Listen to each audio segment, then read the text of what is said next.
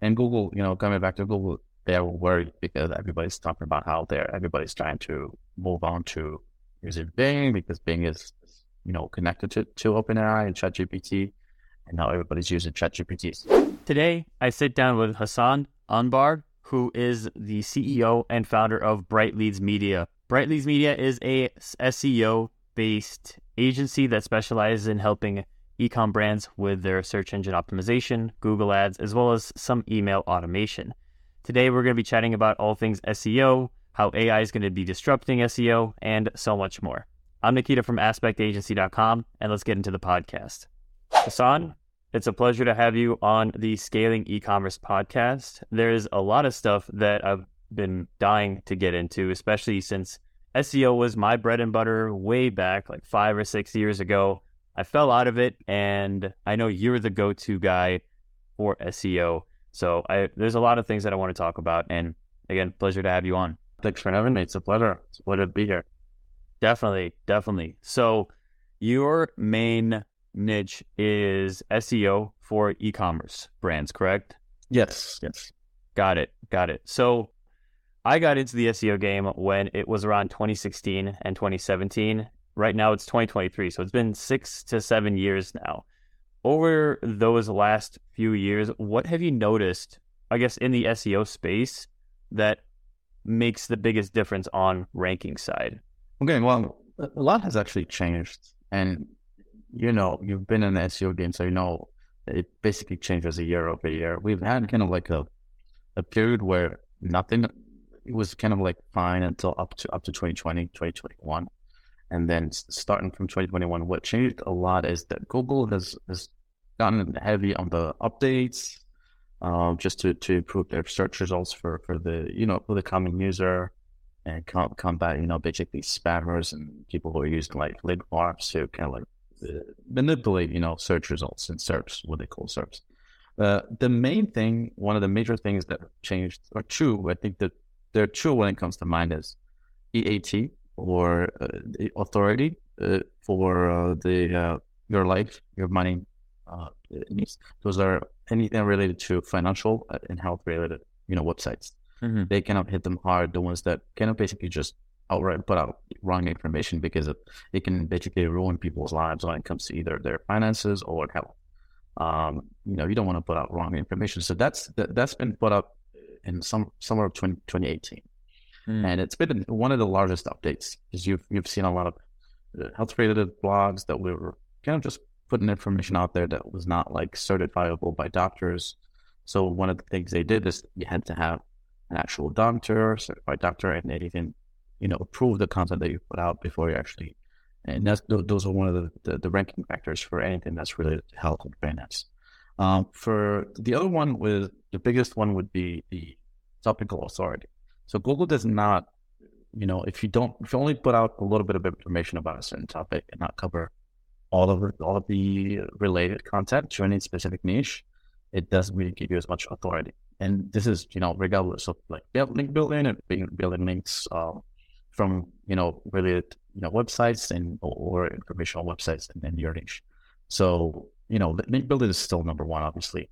But the topical authority one of the biggest, changes over the last 3 years. So if you talk to anybody who does SEO now, if you do not talk about or cover anything completely related to everything in that specific topic. So let's say you run a blog about auto parts, auto repair, right?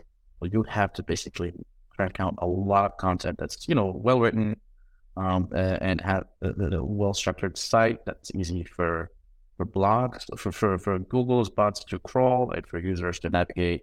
You have a hard time kind of ranking for anything related to that, specific topic, for example. So those are the main three, I guess, things that have changed over the last week. So basically, it just means it's a little bit more work, to rank than before. So it seems like a common trend just in general with digital marketing. Every single year that goes by after, I think 2010, I was still in school at the time, but I think everything after 2010, every year just gets harder and harder and harder to market. And now after 2020, since everyone has been online, or everyone's shifted to online, it just gets even more competitive, not only in the SEO side of things, but also on the ad side, the email side for me, CRO, etc. So I think we're slowly getting to a point where things will keep on evolving at a much quicker rate than I think we're able to keep up with. But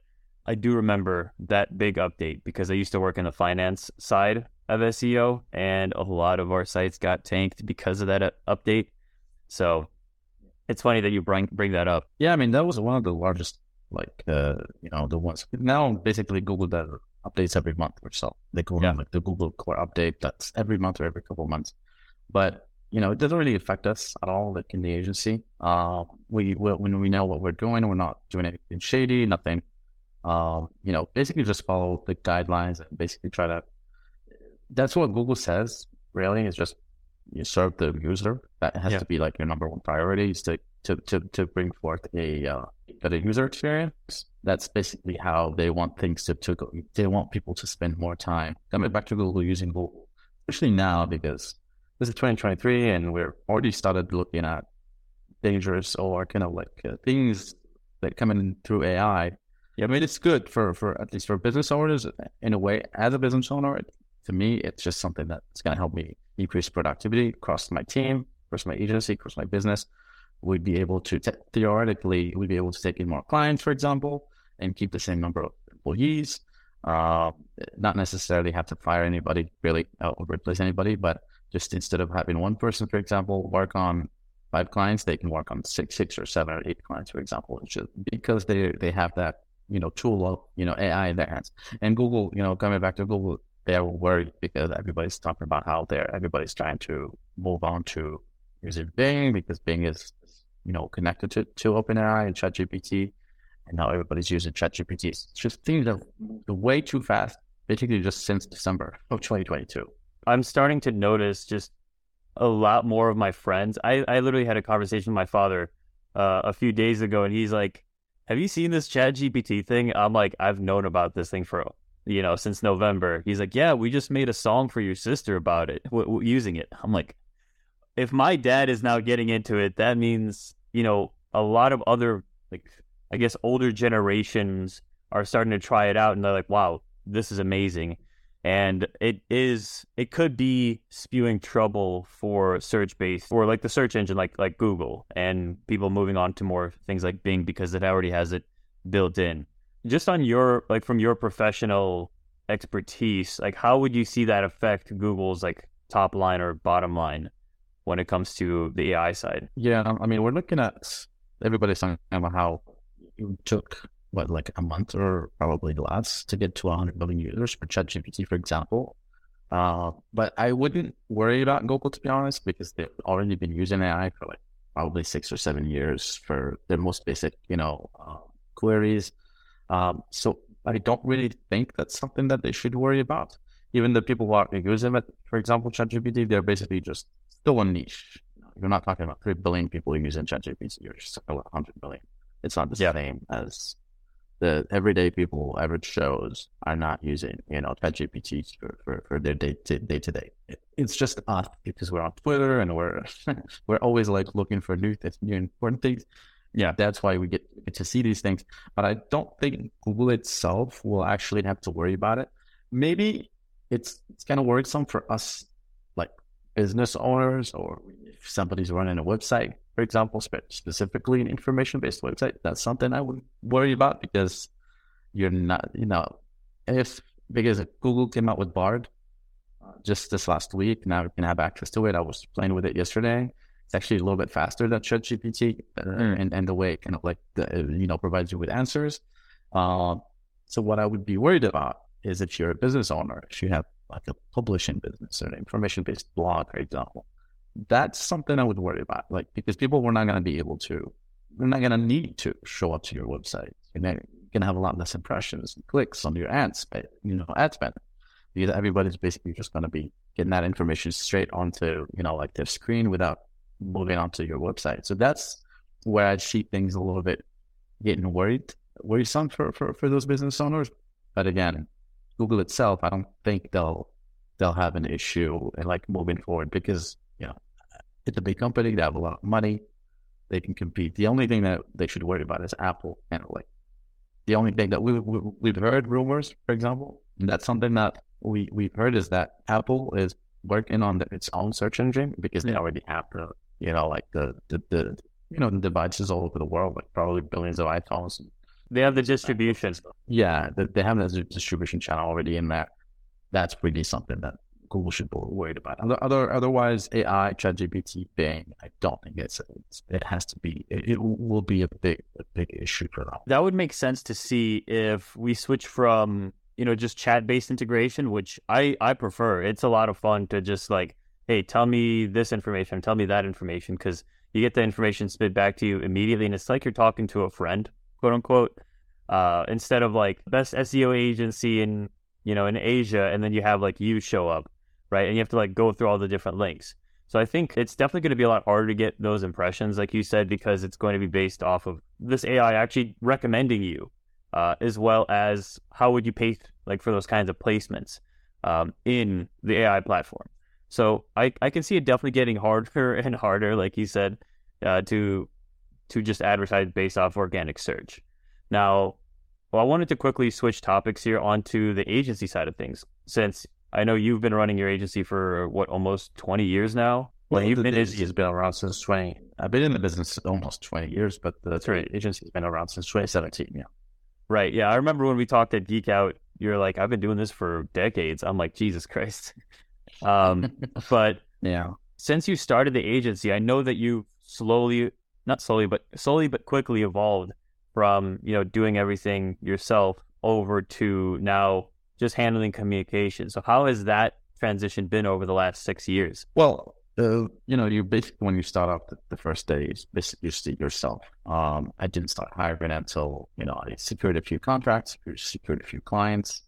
And then there was the issue of training the team. You can't just bring in anybody. They have to know what they're doing. And so it was kind of juggling things.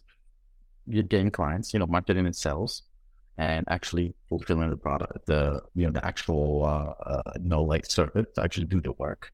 And doing when you're only working with 2 or 3 clients, for example, it's not that much, but you're doing a lot of admin stuff like invoices and stuff like that. So it was pretty slow, and I did that on purpose.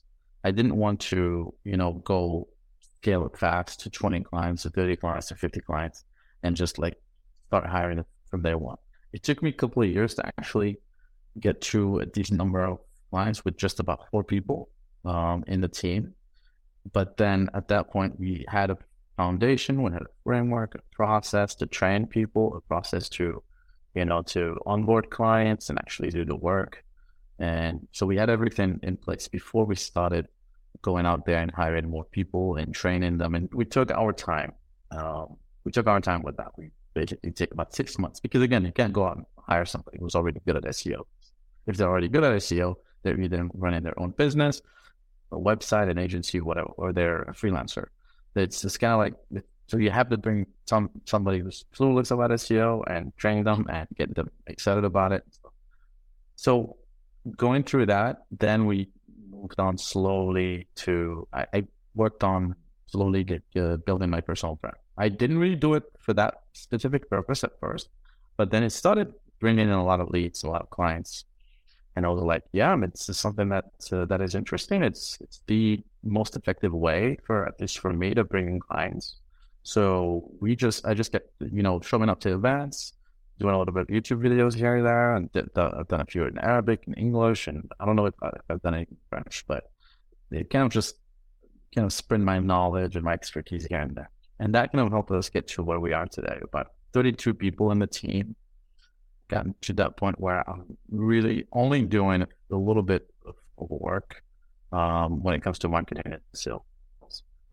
Even then, I have to kind of space that out. I can't just go out and be like, oh yeah, we're ready to take on like 10 more clients, because we can't. Just for every few clients, you have to have a certain person in there, like an account manager, a few assistants. So I don't really do much of it anymore. So we do slowly kind of onboard a few clients every month, talking about 3 or 4 clients now every month. And the retention is pretty insane when it comes to SEO. We're talking about 3 years, 2 years. Just like people stick around with you for a long time because the ROI is there for them and it makes sense. So they like to stick around with us. The other thing is we started adding more services, kind of like branching out into Google Ads, to email marketing. Not email marketing for e-commerce specifically, but just email marketing automation for a lot of businesses. So that's kind of how we kind of grew, but it was pretty slow, and it's not like I was impatient about getting to a certain income level, so I didn't really care. So I was like, I'm happy with this. I'm building a team slowly. There's that atmosphere, there's that community within the team itself, especially if you're doing this all completely remote. So you plan every 3 months, every 6 months to meet up with the team. They basically just fix, they love getting together. We build that like camaraderie, between the team and everything. So it's pretty cool. It was a pretty cool experiment. It is still alive and kicking. It's good. It's profitable. And it's just gotten to a point where, okay, I'm looking at my calendar. It's pretty empty. So I'm trying to kind of like spread out to other things. I've been trying to grow my personal brand even bigger because it's not that big. But then that was just like, I was not too excited about it anymore. Specifically the content creation and the personal building, the personal branding thing. But yeah, and it's been a fun process, and I kind of liked getting to this point, and now looking for more challenges. Absolutely. I'd say I would agree with you on the retention side, because I used to do everything, Facebook ads, email, landing pages, CRO, everything under the sun, you name it, we did it. And we expanded too quickly, and we made that mistake of bringing in too many clients all at once, which meant we need to hire a lot of people all at once, and that just ate into our margins a lot. Plus, it was super, super stressful. So when we decided to switch only to doing email, we did that. I followed the same rules as you did. We started off slowly. We just had a handful of clients that were paying a high amount because we're a boutique agency, and now we're slowly starting to expand one person, like maybe 1 to 2 people at a time, and eventually that flywheel will get faster. But my main goal is not to expand to 32 employees like you, but it's more so like maybe like 8 to 10 maximum, and see how much more clients we can handle at that point. But I do like the slow method, and the content and personal brand is the best way to go ahead and grow your agency. I think it's just, it builds too much trust. Yeah, it's hands down. It's the most effective. When you can try anything, and it wouldn't bring as many results. It's because again, you get to connect with people directly as a person, and they trust you. And then especially if you go to an event, for example, and stand up on stage and talk, so you basically assert yourself as that credible source of information. You have that expertise. And there's something to say about standing on a stage, because, for you, like, you'd have to have like the confidence to do it. I'm at this point where like, I don't even care. I just stand up and start talking because I've been doing this for so long. But the people who kind of sit there and watch you and listen to you, it's the shortcut to having authority, in your field, especially if the event is kind of like a highly regarded event in whatever space you're operating in. And people actually like really listen to you. And, most of the time I'm not even like that ready for it. I do work on a few slides here and there, but just, and people kind of see how confident you are, for example, how easy it is for you to start talking about your craft. So that kind of like makes it really easy just to trust that person, especially when they see, for example, that you put a lot of effort into putting some content, for example, on your social media. So it makes it easier for these people to kind of trust you. And, it becomes for them, it's just like, oh, is there a way for us to work with this guy? Oh, we like him, for example. That's how I like the feedback that I get every time I sit up on stage and talk about what we do, for example, whether it's SEO or Google Ads or whatever kind of like case studies that you showcase, for example. or you talk about specific techniques that you want to teach people. And, that's actually very, very interesting. Yeah, absolutely. I'm personally excited to do my first event in the summer with Affiliate World. So I've done speaking engagements before, but that was in a past life. That was before I got into marketing. So this is going to be completely different. I'm excited for that. Yeah, Barcelona's going to be interesting. Yeah. I like it. It was my first event that I attended like back in 2019 with Affiliate World. Got it. So that just kickstarted everything else for you. So you got on that stage, and then after that, you got invited to more and more. Yeah, exactly. It was like when it comes to speaking, I basically just sent them an email because they had a form. Like if you wanted to talk about something, you just send them an email. They got back to me. They said it won't be possible because I only emailed them about 2 months before Barcelona.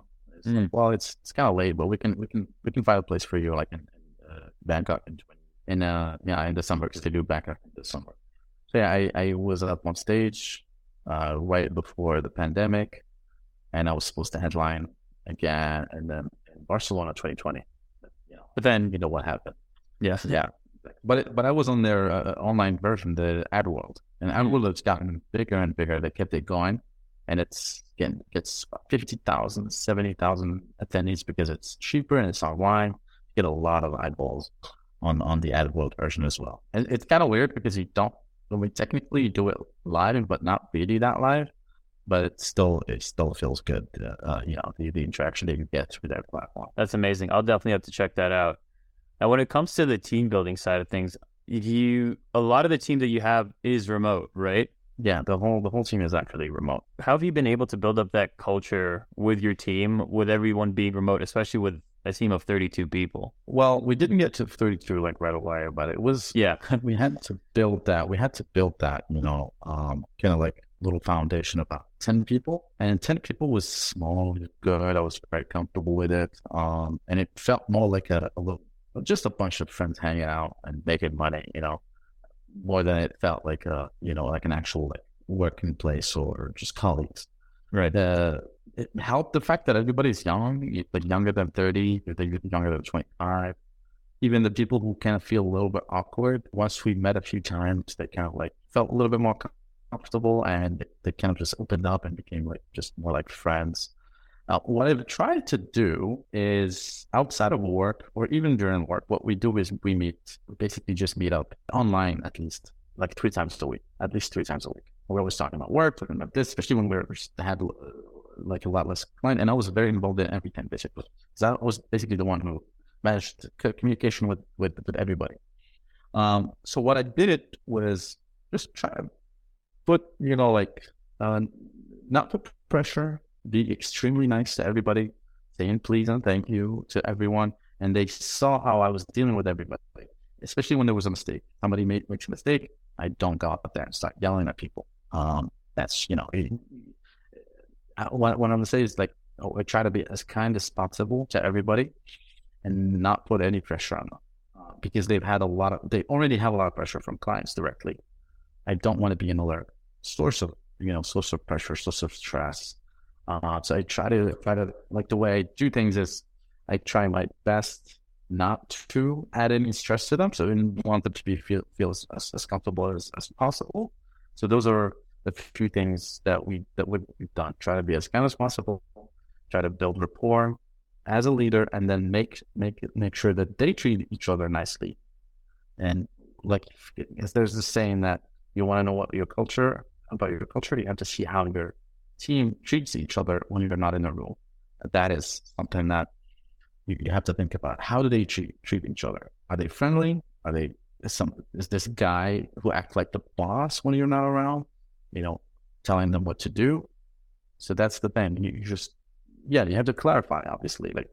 Yeah, no, I totally get where you're coming from. And that's something that we've been able to implement in our team quite well as well. Because when I was a freelancer working for other agencies, the best way that I learned was not when that pressure was brought onto me by the boss, like you said. It was when they were okay with me failing and they were okay with me learning from my own failures. And that's the best way that I personally learn. I fail forwards, and I try to instill that kind of culture into our agency as well, because that's going to help them alleviate the pressure from me. And it's going to help them learn a lot faster because they're like, oh, okay, let me try this. This doesn't work. Okay, let me try this in a different way. And then it ends up working.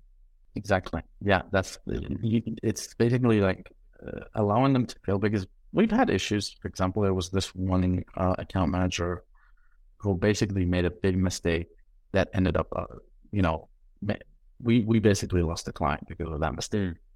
And everybody was telling me you should probably fire her because of the mistake that she made, blah, blah, blah. And I was like, you know what? She just started a few months ago. I don't think this mistake, is big enough that I would kind of, fire the lady because of, the fact that we lost that client. But it didn't matter. We definitely were going to have to deal with it. It was a bad client, to be honest. So I was okay losing that. So I was like, I'd rather just keep this person on board, trust her and tell her just not to make this mistake. I'm pretty sure that she's going to learn from this mistake and not make that again, which kind of worked because she turned out to be one of the best, account managers over the next few years. She, improved a lot in terms of, learning about SEO and doing SEO and being one of the best account managers that we've had. And yeah, it's not really and everybody around who saw that, they didn't think that, oh wait, just because she made the mistake, I'm going to be allowed to make mistakes as well. They know that, they know it's not okay, obviously, but it's something that they, that everybody kind of learned from. So yeah, that is always the best case scenario. And I'm glad everything turned out for the best with that specific employee. Now, with all that said, I think this is a good time to wrap up the show. Where is the best place for everyone to find you? I'm pretty active on Twitter and LinkedIn, Instagram as well. And basically, it's just my name. You can just look up my name and you'll be able to find me on any and every platform. I'm just not on TikTok. That's the only one I have, played with. Yeah, but I do post a lot on Instagram, Twitter, and LinkedIn. LinkedIn is basically I'm just using it lately. I've been using it just to hire people. But I'm planning on going back to, putting out some decent content, some interesting content about the things that we're finding out. Like when it comes to SEO, when it comes to running an agency, it's an interesting world that we live in right now. And the fact that you have an agency, so you get to see things from the client's perspective and how to run an agency and how to keep the team happy, how to, it's challenging, obviously. But it's fun to follow along the journey like this, like ours. No, absolutely. I wouldn't have it any other way. Now, with that said, it was a pleasure to have you on, Hassan, and I'll see you in the next one. Thank you. Thank you for having me. Thanks again for joining us on the Scaling E-commerce podcast. If you enjoyed it or learned something new, remember to like, subscribe, and leave a review. It really helps out with the algorithm.